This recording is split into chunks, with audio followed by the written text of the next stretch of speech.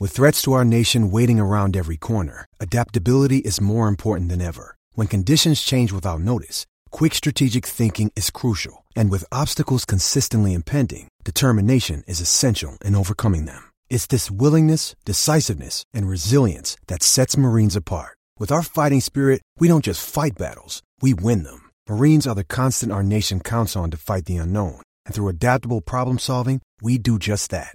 Learn more at marines.com.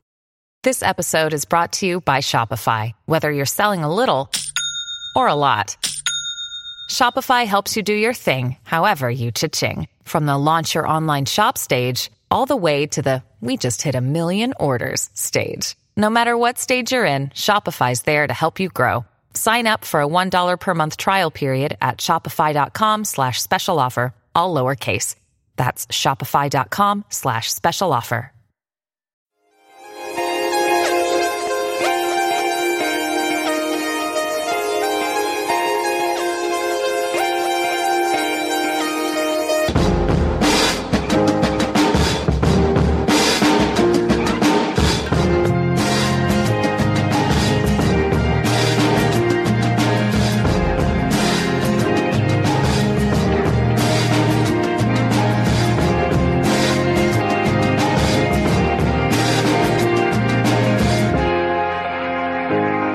Everybody, welcome. It is the Glow. Ooh, no, it's not. We rebranded it. It is the Triple Sub Pod. We've got a new name. We've got a new face. It's the same old people though, but we decided that we needed a little bit something different just to get what we're putting across and put it into a nice new pigeonhole for you to look at. Global was maybe getting a bit old. And like any good endeavor, we just rebranded every couple of years. It took us a very long time to come up with this name. So I don't want any guff from you guys coming back to us and saying it's not what you like.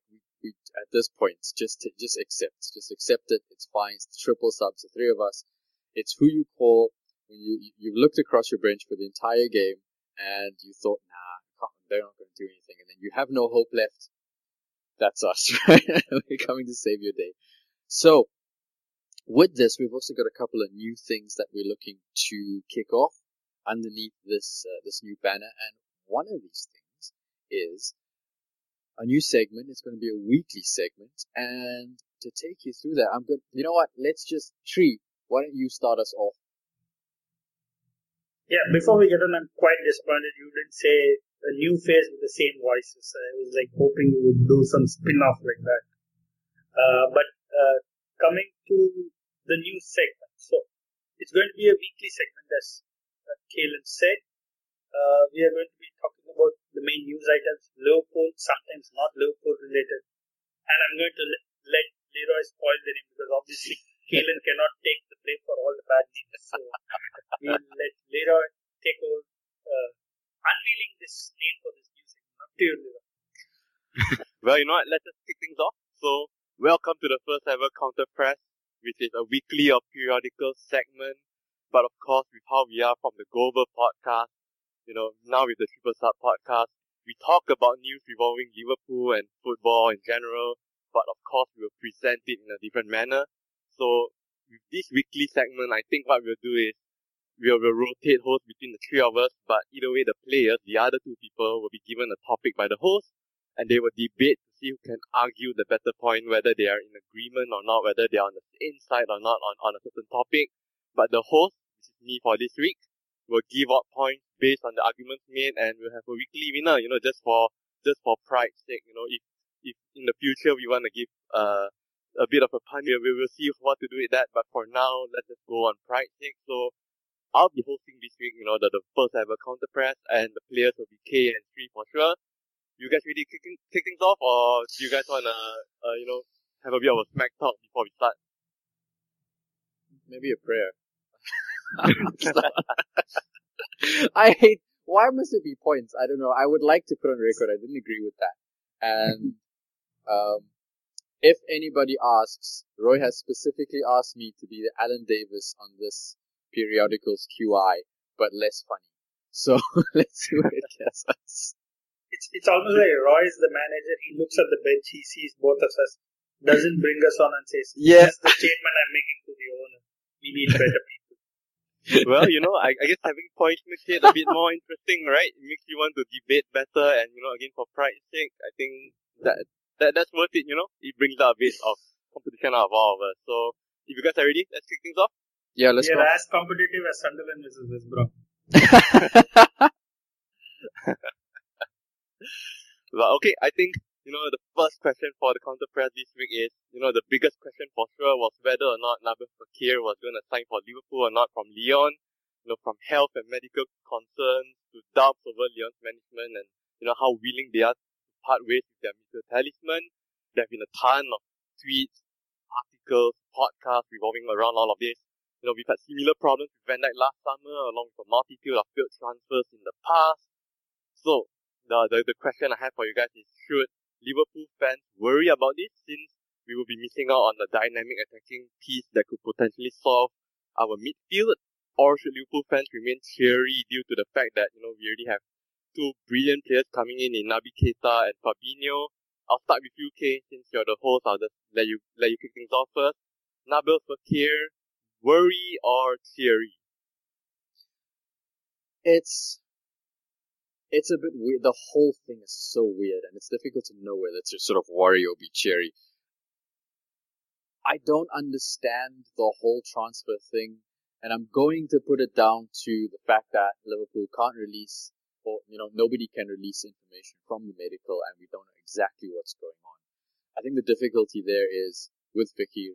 If you release the wrong kind of information, it seriously diminishes his value in the transfer market, and that's sort of not good for anybody. So, is that, but on the question of how we respond to it, what is also difficult to gauge is I think there is a little bit of worry in here because, look, it's unlucky that the World Cup is here now, and I think during that period there's not a lot of transfer news that's coming up, a lot of transfer rumor, but at the same time, like, it's the World Cup, there should be a lot of transfer rumor. Do you remember like the last World Cup, James Rodriguez was everything, it was, and of course that's a bit when we get to the latter stages of his country's run in the World Cup. But it was starting even before, it was starting even like, oh, we have to look at this guy, we're looking at this person, watch those countries' games.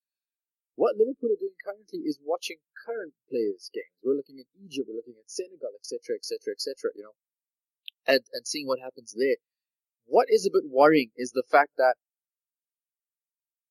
we are not linked with anybody, and there's no second or third choice seemingly on this list. The noises that do seem to be coming out is that Klopp wants Fekir wants Klopp, and that, if that's the case, is Klopp all in on this thing? And if Klopp wasn't all in, we'd have the second or third names sort of coming out in the media. He would have moved on already. I remember when we were getting Salah, then there were a couple of names before. When we were getting Mane, there were a couple of names before. That's how Liverpool sort of work in this one. Like Van Dijk, when there was no one coming out, there were no other names. That was it. There were no other names. Van Dijk was the guy we were going to get. And this looks like the same thing. If that's the case, then what Liverpool have played here is a little bit on, like, the unethical side, if I can call it that. It looks like what they're trying to do is release information about the medical and sort of go, I want the price to be knocked down. That is weird in that you can't say, give me a player for £20 million less, because he's only going to last 2 years. An injury like that, you don't know when it's going to go off. It's not 2 years, so we're not buying a player for 2 years for £30 million.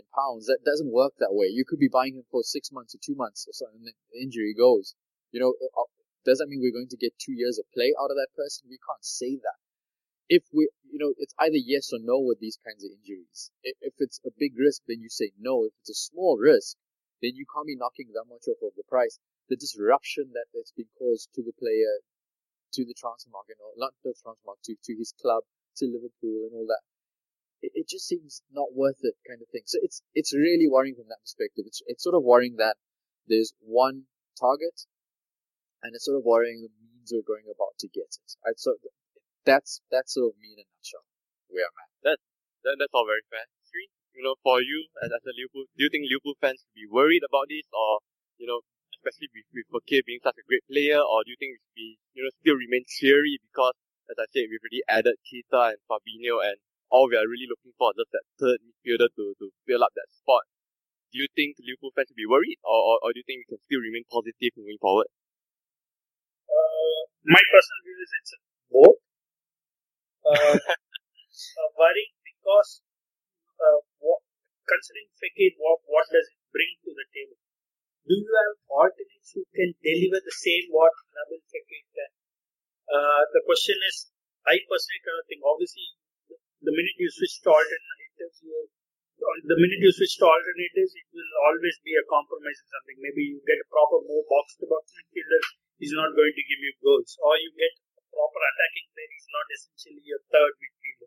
So the question is, if what we are looking for is a player who has Fekir's attributes, it's obviously going to get far more tough. That is the reason why he came up in all our parameters. He's coming from League One, he's not Premier League. Obviously, he's coming from a different league. He's a captain. So obviously, there are a lot of on-field and off-field attributes we are looking at. So are we going to be able to find someone who can bring all those attributes which Fekir has? That is the one. Obviously, we'll have to compromise. The cheerful thing is one. Obviously, we have pulled off signings like Fabinho where nobody had any clue. And also the other point Kalen said, when we wanted Van Dijk, we got Van Dijk, which means that if there is only sole target, we somehow managed to get the target. The third bit is obviously Klopp has shown that he has the ability, if he's not getting his plan A, he can get a plan B, plan C, and maybe makes two slight tweaks to the system. So maybe if we end up buying a far more attacking player than Fekir, then obviously he's going to make a switch in midfield. So he might just say, I will play midfield 2 rather than midfield. Though his preferred system is a 4-3-3, he could say, I would just play Fabinho or Keita. Or let's say Ox comes in the next year. Ox is an option in the next year, while this year we manage with the Wijnaldum, Milner, and the Henderson mix. So there are options which we have made 2 signings, and we never know who are the targets. And if there is no one else, also Liverpool end up getting the targets in next. Either way, if he's the only choice, there is then possibility we are going to get him. If he's not the only choice, obviously there are 2 things. The worrying bit, as I said, is far more tough to find an exact player who has all these attributes. We are maybe going to have a player who's lesser fit in terms of some attributes of Fekir and more fitted, and then we are going to obviously tweak it about. So it's a bit of a worry, but on the whole, Liverpool have had very few Dutch signings under Klopp. So I trust Klopp is going, if he gets another player who thinks is also good at Liverpool, he's going to get it and tweak the system. Yeah, so I guess you're more on the cheery side, if I had to guess. Yeah, I would say so. Yeah, 60-40 yes, if you want a number. Okay, so I think really, really great points from both of you. I think, for this first one, I will give a go each to both of you. It's 1-1 for now. I think, you brought up the point of, Klopp going all in for Fekir, and, if you look around, there's not really a lot of proper alternatives to him. When you compare someone like Van Dijk, for example, right? Van Dijk. Do you know what? I just thought of something as well, Roy. Go ahead. As you were saying that, I think the reason why Klopp wants to do it this way now is what he's seen is, especially what we saw in the final. Salah goes off, and we didn't trust our frontline players, our most advanced players, Firmino and Mane, who have been doing it for us all season, but we didn't really trust them in the same way we trusted Salah. We didn't make the play that advanced. We just dropped and we didn't drop 10 yards. We dropped 20 yards in that final, and we never sort of got out of our area. We never got out of that frame of mind of just trying to hold Real at bay and then coming out later. That's not how a top team reacts. And I think what Klopp is going for is there have to be people all around the field that you can trust, and there must be more than one of them. At the moment, it's very clearly it's Van Dijk and Salah, and I think he wants to. I think Naby will certainly fall into that category, but is he enough to be the bridge between to hold the play in that advanced manner? And I think Fekir is important for Klopp in that manner. And just as what you're saying, I just think he's looking at that. If he swaps to an alternative, it doesn't hold the same brand. Not brand, but it doesn't hold the same water, the same authority as that. So I just wonder if Klopp is looking at that as well. And if we don't get Fekir, that's also a worry. Yeah, and I think, a go each is pretty fair. You brought up I really like the point of, really going all in on Fekir. when I think of alternatives to him, I can really only think of Hakim Ziyech, and I think only recently we've been, half linked to him. But apart from that, I don't think there's been any proper alternative to him, like a proper number 10 who is almost fully focused on scoring goals and creating goals for others. And I don't think there are a lot of players like that in the market.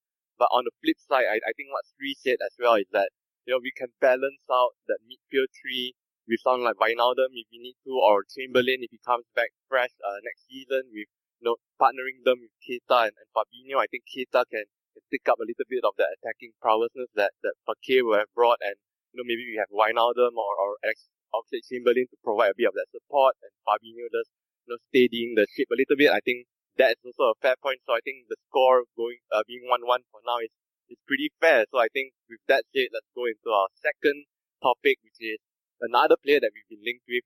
After Nabil Fekir, the next big talk has been about the Swiss winger Xherdan Shaqiri, right? So with Stoke being relegated, all hands have been on deck for arguably the best player of that side, and with a potential bargain of a price tag, Liverpool definitely have been linked with Shaqiri. So the question here is simple again. Assuming a reasonable price is, I guess, on our hands at the moment, is Shaqiri worthy of being on this Liverpool side? Sri, I'll start with you now. Shaqiri, a must or a pass? For that price, yes. That's the thing. It's conditional based on the price. It's going to be a reasonable price because as a player, there's no doubt of his capabilities. Obviously, how bad Stoke was, he's literally contributed to whatever little Stoke did. And obviously, we have seen his potential at Bayern Munich. We have seen it briefly at Inter. The couple of questions is how much of a fit is he in the system? We employ, obviously Stoke did nothing in terms of intensity of what we would do. So obviously, and another thing I would think is from a point of view of Shaqiri, he came to Stoke from Inter Milan because he was guaranteed starts. There were obviously a lot of teams who would have been interested in him. He obviously took the chance. One was obviously the English Premier League being his preference would have been a decision maker, but obviously he would have got options. He could have come to Liverpool. For example, he was linked to Liverpool far more before. But obviously, I think he's a player he's now, like you could say, almost at his prime or just above his prime. He would look for starts. So from a Shaqiri point of view, what does he prefer being the big fish in a small pond or vice versa? I'm not sure. But in terms of the price, it makes sense. I'm not convinced about the fit because we have seen the kind of players Klopp wants. Ability to keep running, maybe keep up the intensity or high acceleration, ability to press, off-field characteristic, ability to gel within a squad, how he trains, he checks each and every little manual. We have seen how much physically he sees. Maybe it's something of an illusion, but he clearly seems to be physically regressed from what he was at, say, Bayern Munich or Inter Milan. So I'm not sure about the fit. But if Klopp trusts that he's going to contribute in one way or the other, if the price is right, which I'm thinking is the quote at, say, 12-13 million, I would say yes. And okay, on Twitter you can see that there is still a portion of the fan base pretty much very against this. I think they probably see Shaqiri in a bad light. They may see him as, sort of like a small-time player, and why are Liverpool trying to go for these small-time players when we've just made the Champions League final? Do you agree with that portion of the fan base, or do you have anything else that you want to elaborate on from what Sri has already said? I largely agree with you, like very much so. I can't understand when there've been a lot of games again, same problem that we've had. Someone like Salah goes off, and the opposition. I'll talk about this in an opposition perspective. The opposition will move forward. The opposing fullback, for example, will decide to advance up the field a few yards, and that will help out the midfield. That changes the dynamics of the patterns of play immensely, right? Shaqiri, within the Premier League at least, but also in large parts of Europe, in European competitions, he will be able to supplement our wider forwards and even the number 10 position, because he sort of does that for Switzerland as well. He's got enough of a reputation, he's got enough of a skill set, he's got enough there to be able to come on for us and still occupy defenses, which is a big thing for us, to have a presence in that midfield. to have a presence up front, to be able to keep players back and make space for other people. That's going to be key. On the issues of fit, I have a lot of worry on that as well. Initially, when we signed him, I worry if he's fit enough. I worry if he can counter-press enough. And I worry if he will be demanding that amount of games. And that's sort of the thing that we're looking, exactly what Sri is saying. On the problems of fit and fitness and all that, you will not be able to play at all in this entire group if Klopp deems you unfit. We saw that when sort of Ox came in. We saw that when numerous players came in. Van Dijk, he wouldn't play in the team unless Klopp was happy that they are up to scratch. And during that time, the feedback from the players were absolutely 100%. They were like, yeah, no, we totally understand why we aren't playing. We agree with Klopp. We're getting up to scratch. And when we were up to measure, put in the team, it made a big difference, and we were happier for that. So if the big thing from Shaqiri is attitude. He has to get in with that attitude. He has to get on board with Klopp's philosophy. And then I've got no real problems with how he can work. The starting positions is the only thing that I'd be worried about. If he's going to be a little bit stroppy around, can he start every game? Because I don't see him starting, the amount of games that, from what I've seen in the press, that would be the only sort of penny for me. If he's going to expect to start a lot, I don't see who he starts up for, because I don't see him being brought in the squad for first team plays. He's not our Fekir replacement. He is the guy who's going to supplement Fekir. He's going to supplement Salah. He's going to do that kind of stuff. All around, I just look at the people we brought on a lot of occasions throughout last season.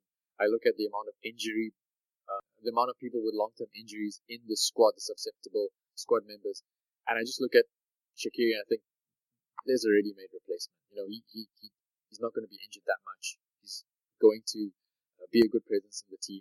He's skillful, and he can certainly do that job for us. I'm very much on board with him.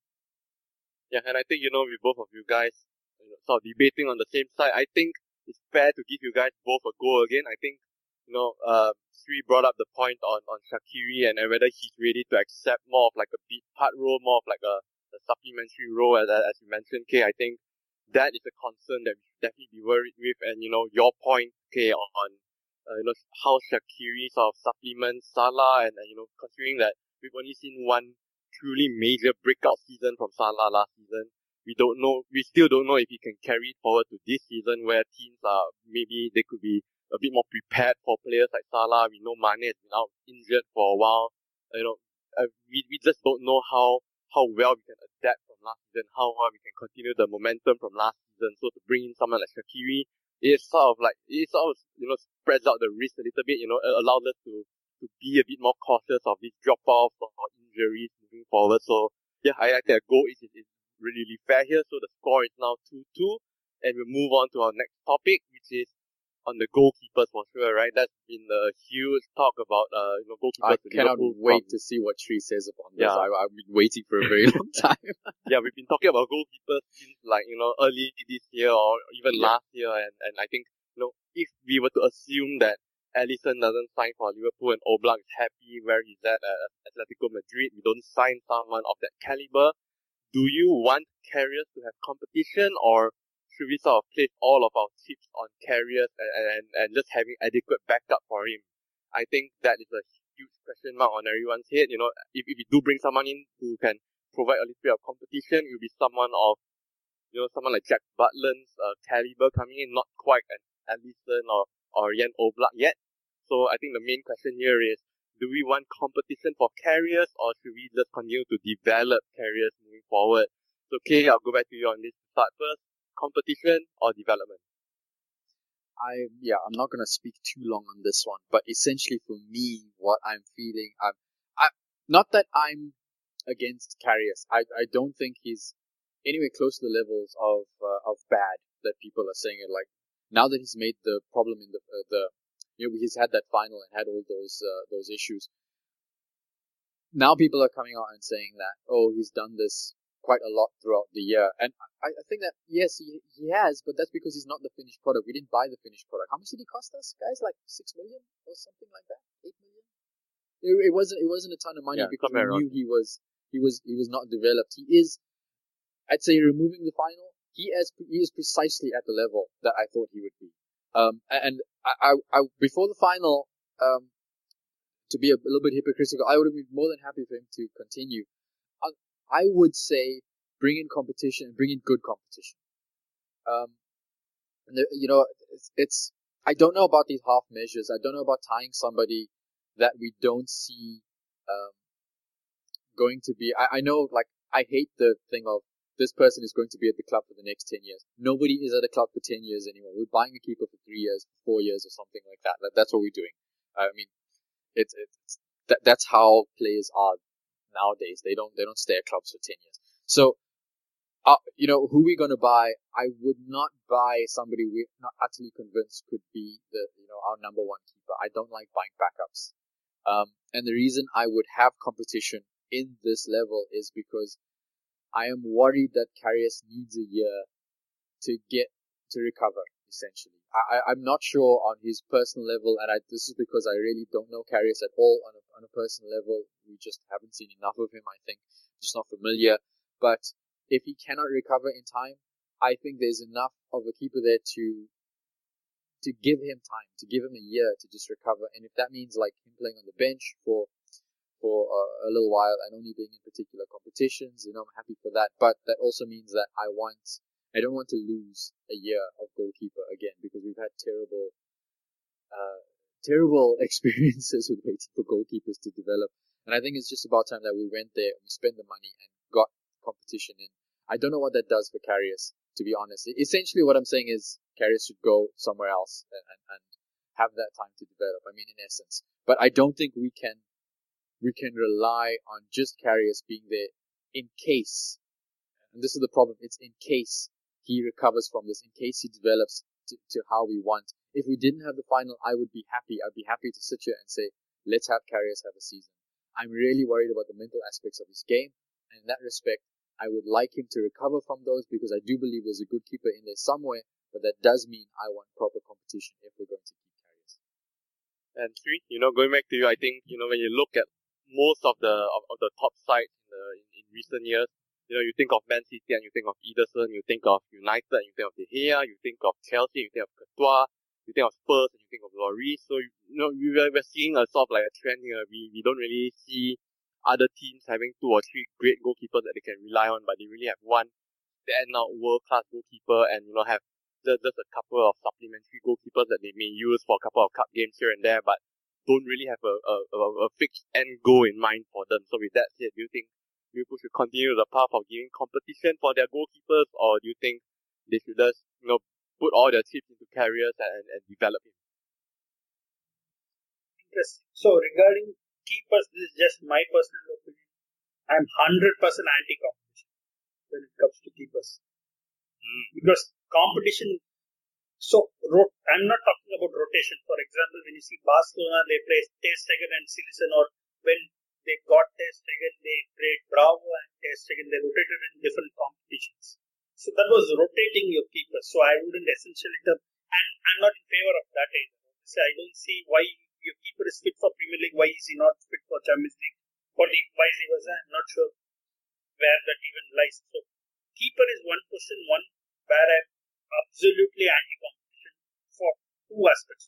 Obviously, keepers are, as much as you talk about the capability, it's psychological and mental when it comes to them. They need to be in the game time frame always. They need to be in the frame of mind of always playing, and especially with the club at Liverpool. It's not like, so when you remember when you signed Simone Mignolet from Sunderland, everybody said, great keeper, he makes a lot of saves. And that is where the problem. He was always involved in the game, and he came to a club like Liverpool where he had very few saves to make. So whenever he had time to think is when he would score. Anything he does instinctively, great. Penalty saves are great. He reacts to the situation, is great. Whenever you allow him time to think, he messes it up like crazy. And that is going to be the problem.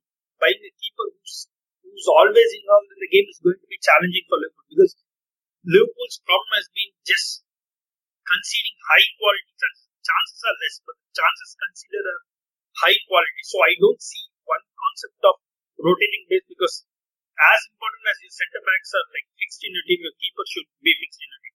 As you said at the start, how many top teams do they have where keepers compete? None. It's like there are only 2 two ways to go. You have a main keeper, you have a young second keeper, or you have a very experienced second keeper. You don't have 24 or 25-year-old keepers competing. Very rare. As I said, one example I can think of is Barcelona, or at least still Barcelona when Bravo was there. That's something other. Very, very few teams rotate at all. So rotation or competitions, something I'm personally against. Coming to carries. So, okay, we talked Oblak, we have talked Alisson, let's talk about the money you need to pay. It's not about just getting, obviously, we paid 75 million. So, but I'm assuming if you're not going to get Alisson, I don't know if any people know, I'm absolutely anti-Alisson. Oblak, I'm fine with.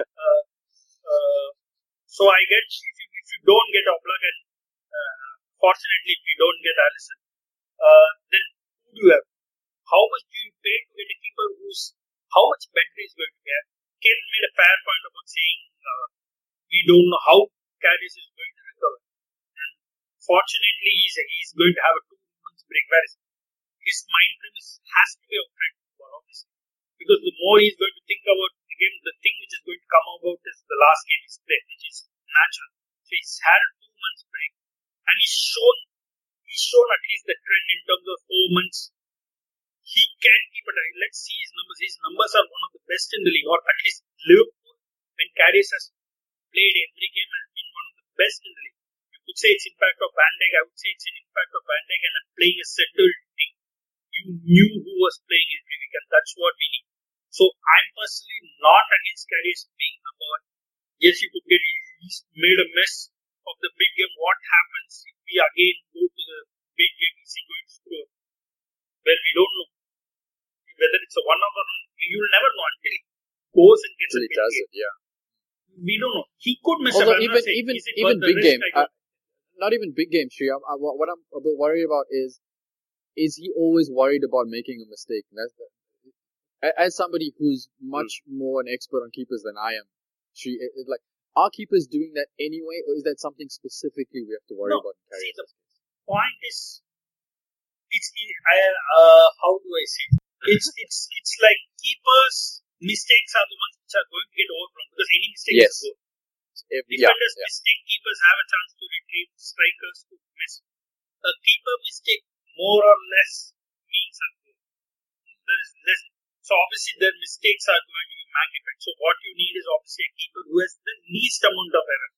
There's no point seeing errors leading to goal. It's almost going to be 100% translation. So what we need is errors, which is where the psychological bit comes in. It's just not about ability to just keep making saves. It's about making saves. You get one big chance in the game when you save. With Liverpool, it's just going to be about that. Opposition is going to have one chance, 2 chances max again. Can you save it? Are you going to be in the game for 90 minutes when you have nothing to do in 88.5 minutes? Yep. And that is the big challenge when it's going to be with Liverpool. And what we are also looking for Liverpool is obviously whenever few of chances comes in, ability to quick release, obviously get the game going fast. And Karius seems to already he already has a very high line where he stands. So he's had a bad game. There's no debating it. Have I seen a worse goalkeeping performance at a game of that standard? No. I can't even recollect anything of that. Oliver Kahn made a big mistake, but 2 in a game, I can't even recollect. Can he recover? We don't know. But he's had the best thing to hope for is a 2 months break. Imagine he makes it before, and he needs to, obviously, what Klopp would have done is he would have obviously pulled him out. So if you remember last season, he had, what was it, Bournemouth or West? Bournemouth was the game where he messed up totally.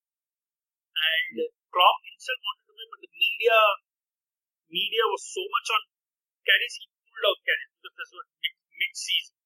Now he has 2 months, he's not in any game. He just needs to come back to pre-season and start doing things all over. See, as a keeper, what you do doesn't change. You do the same things every day. Keeper are creatures of habit. They just keep doing the same. It's not that unless you're preparing for a penalty shootout, you analyze your opposition. But most times, it's about ability to react. And till your hand-eye coordination and your reflexes are okay, there's not much you can. Goalkeepers cannot control it because goalkeepers as a position is ability to react to what happens. They cannot dictate play. Say a defensive midfielder or a deep lying playmaker can control the pace of the game, can dictate the game. Keepers cannot dictate anything. They are just a line of defense. They have to react. So till his mind is in the right place, which I think should be 2 months is enough. You are a keeper at this highest level if you can. Keepers always make mistakes. It's just that some are at a very big stage or some are under so much cynosure of ice, it just gets run. Keepers always make mistakes, as I said, because that gets shown up the most. If you are going to suffer a breakdown totally because you have made mistakes, I'm not sure whether if that is the case, he should be sold. There's no point keeping. It doesn't make sense that he becomes second choice. How is he good enough as a second choice? Because second choice, you are hoping to call him up, and if you're not confident about him, why would you have him as a second choice? He's either there or he's not there. I don't get this allowing him to recover. That's what these 2 months are for. He should recover. He's already, I'm quite sure he loves America. I'm sure he's there already. He's just going to forget football, come back and start playing again. That's what. Obviously, the first game he comes in, I'm sure Sky or whoever they're going to ask about if Karius is starting. Do you think he's recovered? And I'm sure Klopp is going to just blow them out of the water, saying obviously he is ready and we're going to see him in pre-season. So either way, I'm quite comfortable if we get a good first choice. Obviously, I'm not talking Butland as a good first choice. As I said in the chat, there are only 2 names I can think of who are clear-cut worth the money you are paying for and the clear step up and who are in the experience. Talking Oblak or I'm talking Test again. I can't see anyone. We are banning one of the 2 great. Otherwise, I don't mind having Karius. Okay, I think both of you brought very great points to the table, and for the first time, both are sort of arguing on properly different sides. So I think that's been great. So this is tough, right? So I think when we talk about bringing in competition, there's always that, for the last 1 or 2 seasons, we've seen Liverpool with, juggling between Mignolet and someone else, whether it's Brad Jones or whether it's Karius. We've always found that there is that small overlap or that small time frame where both keepers aren't performing and we're left with a very unreliable keeper. But at the same time, you look at looking to develop Karius, I think what Sri said makes sense as well. Like you don't why bother bringing Karius when you're gonna half-ass his development, right? So this is tough, but I think I'm leaning more on the side of competition because when I look at it, I guess I'm sort of banking on Karius to really truly recover from the Champions League final and coming back to perform reliably for the rest of the season. And if he doesn't, then we're falling back on Mignolet, which I think is just going back to square one. And on the other side, I think he's gone. I think Miggs is gone. I think we're falling back on Ward. Yeah, so I don't know how good he is anymore. I guess for me, either way, if we fall back on Mignolet, I feel like we're going back to square one. If we're falling back to someone like Danny Ward, then I'm just not sure, not convinced by him totally yet. So that's why I think even if we do bring in Butland and Mignolet goes, I think that may give us a bit of a safety net. But again, I fully understand that bringing in Butland or maybe someone else, like for example a Silison, for example, right, just throwing names out there, that could hamper us getting an elite goalkeeper moving forward. Yes.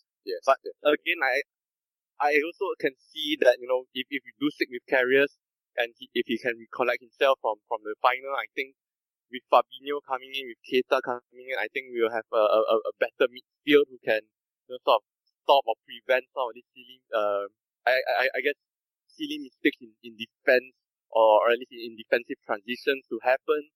So it's pretty tough, but I'm sort of leaning towards competition. Even if you don't get Alisson or Oblak, I think we could get someone who can either really, really develop or right now he can come in and if, let's say, Karius drops off, we have someone who can come in to either learn or fill in the shoes for a while.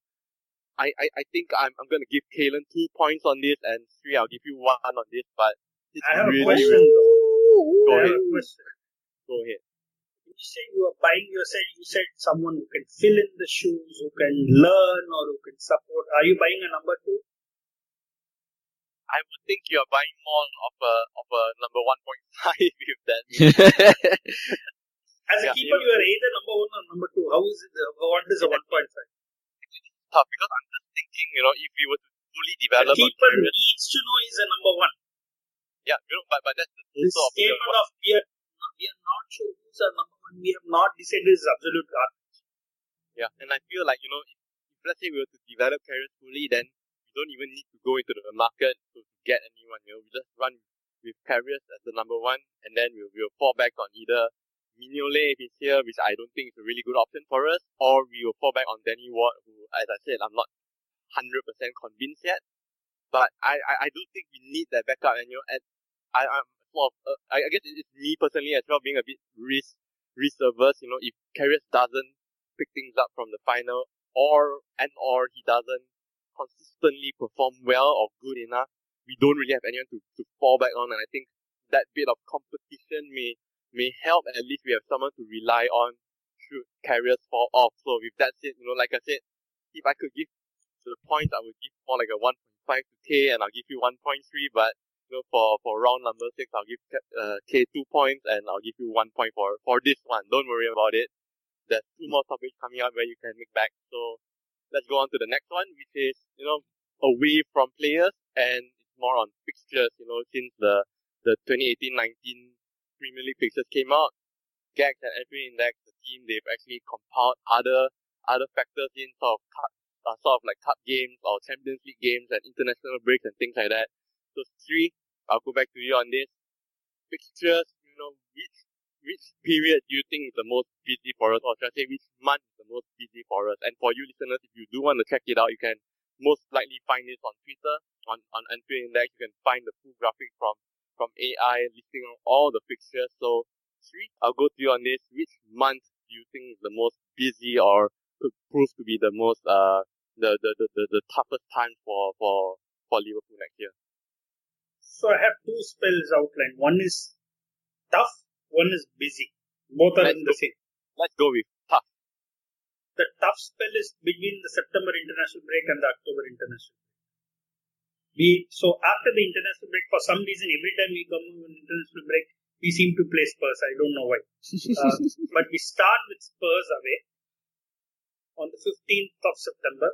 Then we have a CL Champions League group game. Then we have Southampton at home. We are going to be, hopefully we are there in the EFL Cup. So yes, obviously EFL Cup game is there on the 26th. Then we play Chelsea away. Then we play another Champions League game. Then we have Manchester City at home. So we are looking at 1, 2, 3, 4, 5, 6, 7 games from 15th of September to 6th of October. So we are looking at 21 days. These many number of games with the Spurs away, 2 Champions League games, Chelsea away, Man City home.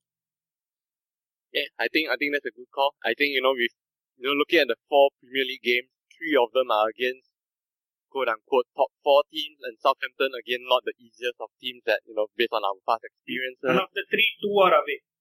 Yeah, and 2 are away. Plus, you're looking at 2 Champions League group stage teams, which are not. It may be against the lower seeded teams, but the fact that we may have to travel or just for the fact that we will be playing in between on weeknights, I think that could prove to be difficult. But King, any other thoughts on that? One more thing, we have the EFL Cup game. If we are really hoping to win something, that might be something we might look at, which means we might need to put a stronger team, especially if we get a really bad draw early. Yeah, so I guess it's really luck based on the EFL Cup, and also it depends on who we play in those Champions League stages. But even if we play lower seeded teams, I think just the fact that we have to play on those weeknights and we may have to travel to foreign country, I think that may be a bit difficult and tough. So I think that's a fair shout. Okay, do you think that is the tough one, or do you think there's any other period that seems to be tougher? I mostly agree with you. I think on the issue of tough, we'll have the same games in essence. So I think you have to look at, it's groupings of fixtures, as you're saying, but in essence, for me, it's when you come back from a travel or from a cup game and what happens in the next game, sort of, because more or less, given that we're in the Champions League, the fixtures are going to fall in the same way. I like that our fixtures seem, that the tough matches seem more spread out than last season. They're not clumped together in any way, which is great. Apart from what Shu was saying, that it's a bit weird. Like we have our last group game that's against, and then we come back, we play Man United, and then when we do our last 16 first leg, because we're there, what's happening on the first legs in the list I'm looking at? Guys, in February. Yeah, that will be home or away, right? We don't know which one we draw. So it's second. It's second leg? Yeah. After the second leg, it will be United. Oh, those are the two. Okay, maybe they're two principles. Yeah, then you have United away again as well. So, after two Champions League games, we might have United home and then away, which is a horrible quirk to have. It's just two first legs because the first legs are over 2 different weeks, so we don't know which week we will be. We won't. Yeah, we don't know when we will be playing. So it might be that way. But then the only, again, I think this also serves to highlight how much more confidence we can go into these fixture lists, given that we've added into midfield. I always look at the December-January period to see what's going to happen there, and if we can use those games to rotate quite a lot, which club seems to have down, so I'm happy for that. In January, though, we do have a lot of cup games, and that would have made me a bit more worried in terms of, I know Klopp wants to win it all, and so it's not so much a matter of prioritizing, rather than a matter of getting that kind of rotation right. And given that we've got the reinforcements in midfield, I'm just so much happier about that. So you can bring on your League, FA Cup, EFL, League, EFL, FA Cup in January. That's fine. You can bring in your Champions League and EFL in February as well, because we'll have enough around there. So to be honest, I'm not really looking at the fixture list as tough, really, given that we've got those additions to the squad. I'm more looking at the league games and seeing that our big games are pretty spread out, and I'm quite comfortable. I'm quite comfortable with all of it, to be honest. Okay, do you think 3's timeline is tough, or do you think the February sort of time frame seems to be tougher? No, I think Sri makes a good point in that it's tough. It's just, I would have, like, if we had the same squad as last season, then I would be saying I would be in the, full tough position. I think this is relatively tough, but still something we can handle. Whereas before we got the reinforcements, I would have just said, this is tough. This is absolutely, I don't really know what we're going to do. Klopp is going to have to do something special to get us through these periods. Whereas now I'm just, like I said, I'm just a lot more comfortable. I'm not saying it's not tough. I just think our squad can handle this a lot better, and so I'm not as worried about it. Okay. I think one interesting thing is obviously last season we dropped points after Champions League games, but this season we are playing home games where our record is excellent last season. So it's going to be interesting to see which last season trend continues. Are we going to continue dropping points, or are we going to keep up the home record? Obviously, one of them only sticks. Yeah, and also when I'm looking at the December fixtures, right, doesn't seem like it's too difficult, maybe apart from the United game there or the Arsenal game there. Not too difficult. Just Arsenal and City, that is the only thing. You have a 2-day break. 29th and 1st. Yeah, we more or less play United, Arsenal and City within like a 2-week, 3 weeks of time frame, but even though the fixtures don't seem too difficult, if you look at it individually, but the fact that you'll just be playing so many games in December and January itself, I think when I'm looking at the February time frame that Kay brought up earlier, it seems like that could be where fatigue comes into play, or maybe some injuries happen to our squad. That's something to think about. But the fact that Kay actually agreed with you, and that the early part, the September sort of period, seems to be the toughest for us. I think 3, I'll give you 1 point, and Kay, because you didn't bring anything to the table, you get no points. Yeah, for that's that. cool. So, That's fine. I'm happy with that. But the scoreline is I'm comfortable. So if that's it, let's move on to the final topic, which is gonna be a bit more lighthearted. Don't get too stressed out.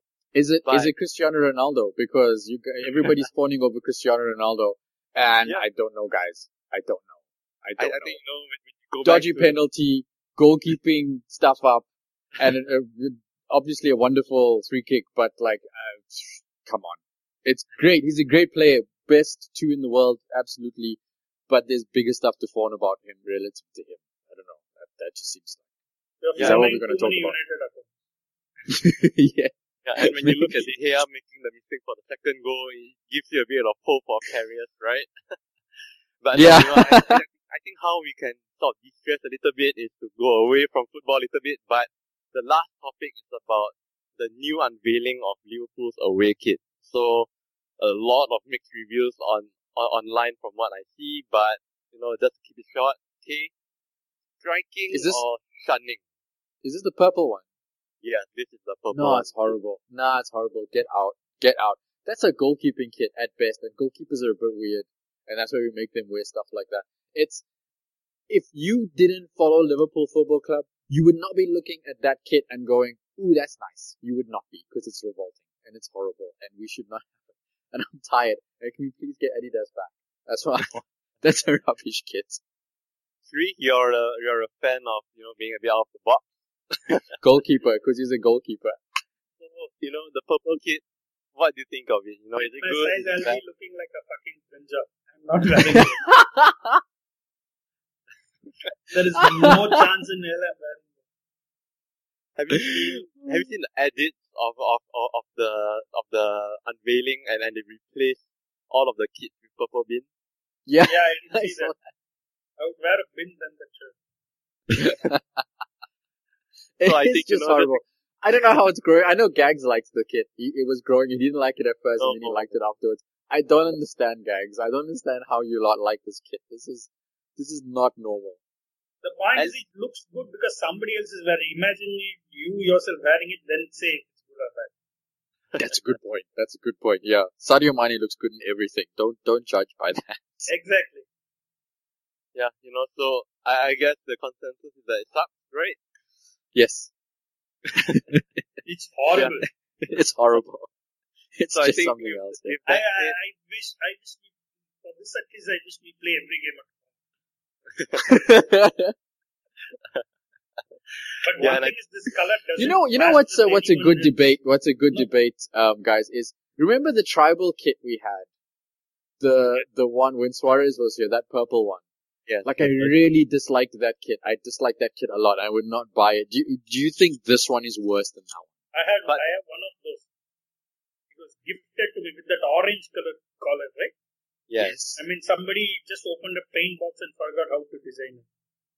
Just vomits it on the If you think about it, that kit was the third kit. Because the away kit was the white one with the black tribal stuff at the bottom.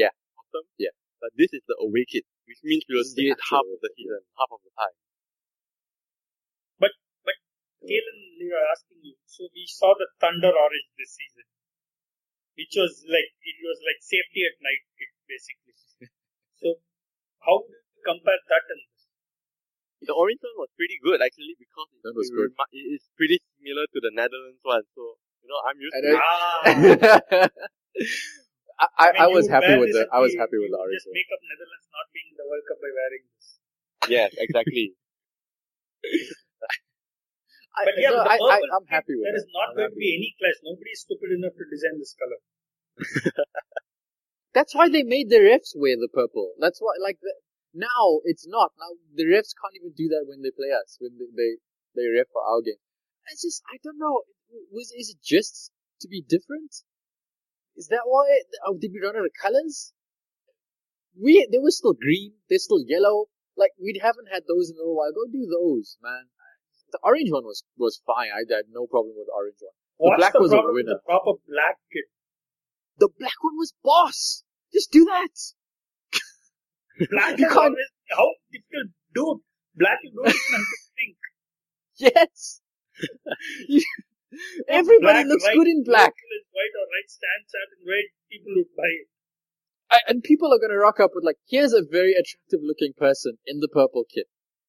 I think this one, no, everyone looks good in black kit. Just do that. This purple one, no, man. What is it an ode to? Why are we doing this? Why do we do this to ourselves? This is why we call him nice things, man. Yeah, that's crazy. That's crazy. I mean, why can't we just stick to the basic colors, right?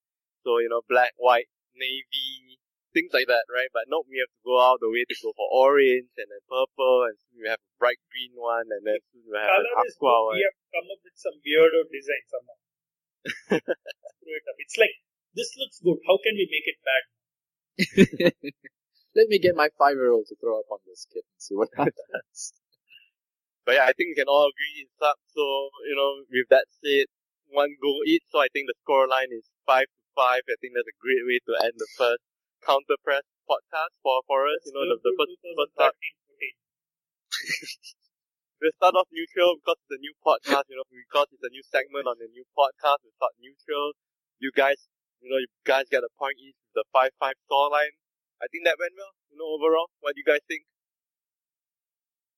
Any final I'm very happy I didn't lose, especially given that Sri was my opponent. So I think this was a great success. I think Sri should be a little bit ashamed that he's drawn with me. But he's too much of a nice guy to admit it on radio, on live on the pod. Don't bank on that. I'm like Liverpool. My track record with low-ranked teams is bad. Oh, I see. Just kidding. Well, that bodes well for me into the future, doesn't it? It bodes well. It's about even every news. It's just showing every news item. Even if you have consensus, you could still have different points of view. Why you agree need not be the same paradigm. Yeah, and I think that's great. It's okay. I'll throw it back to you to close it off. Yeah, we should probably do some plugs if you guys have any. Roy, you got anything? Nothing at the moment, but just do watch the World Cup. It's been a long time coming, and I think there's going to be a lot of great matchups. But yeah, just watch the World Cup, follow whatever content that's on AI. There's bound to be a lot. So yeah, transfer season as well. I can't imagine listening to all the podcasts, but if you love all these rumors and stuff like that, do check out anything on AI. Yep. And for you, Sri? Plugs to all those people who wonder on Twitter after seeing Saudi Arabia and say, I can't help but think why USA is not in the World Cup. Man, I can't even do that with South Africa. Man, we just, don't talk about bad things. Because there was one tweet which summed it up perfectly. They said, Saudi Arabia finished above Australia. Australia beat Honduras on the playoff, and Honduras were above USA in the CONCACAF. So that's wow. There's underhandedness happening. I'm sorry. There's no other way to explain this. So there you have it, guys. I hope you enjoyed our very first new segment and our very first new branding. That's it for Triple Sub this week. We'll try and be back again pretty soon, trying to get lots of stuff during the World Cup and in this off season. Until then, as Roy said, just enjoy the World Cup. I'm just really happy to have something to watch that's this good in the off season, and I'm really enjoying it so far. So keep it locked onto AI. We got everything that you need right here, pro and free side. Until we see you next week, have a good World Cup. Bye-bye.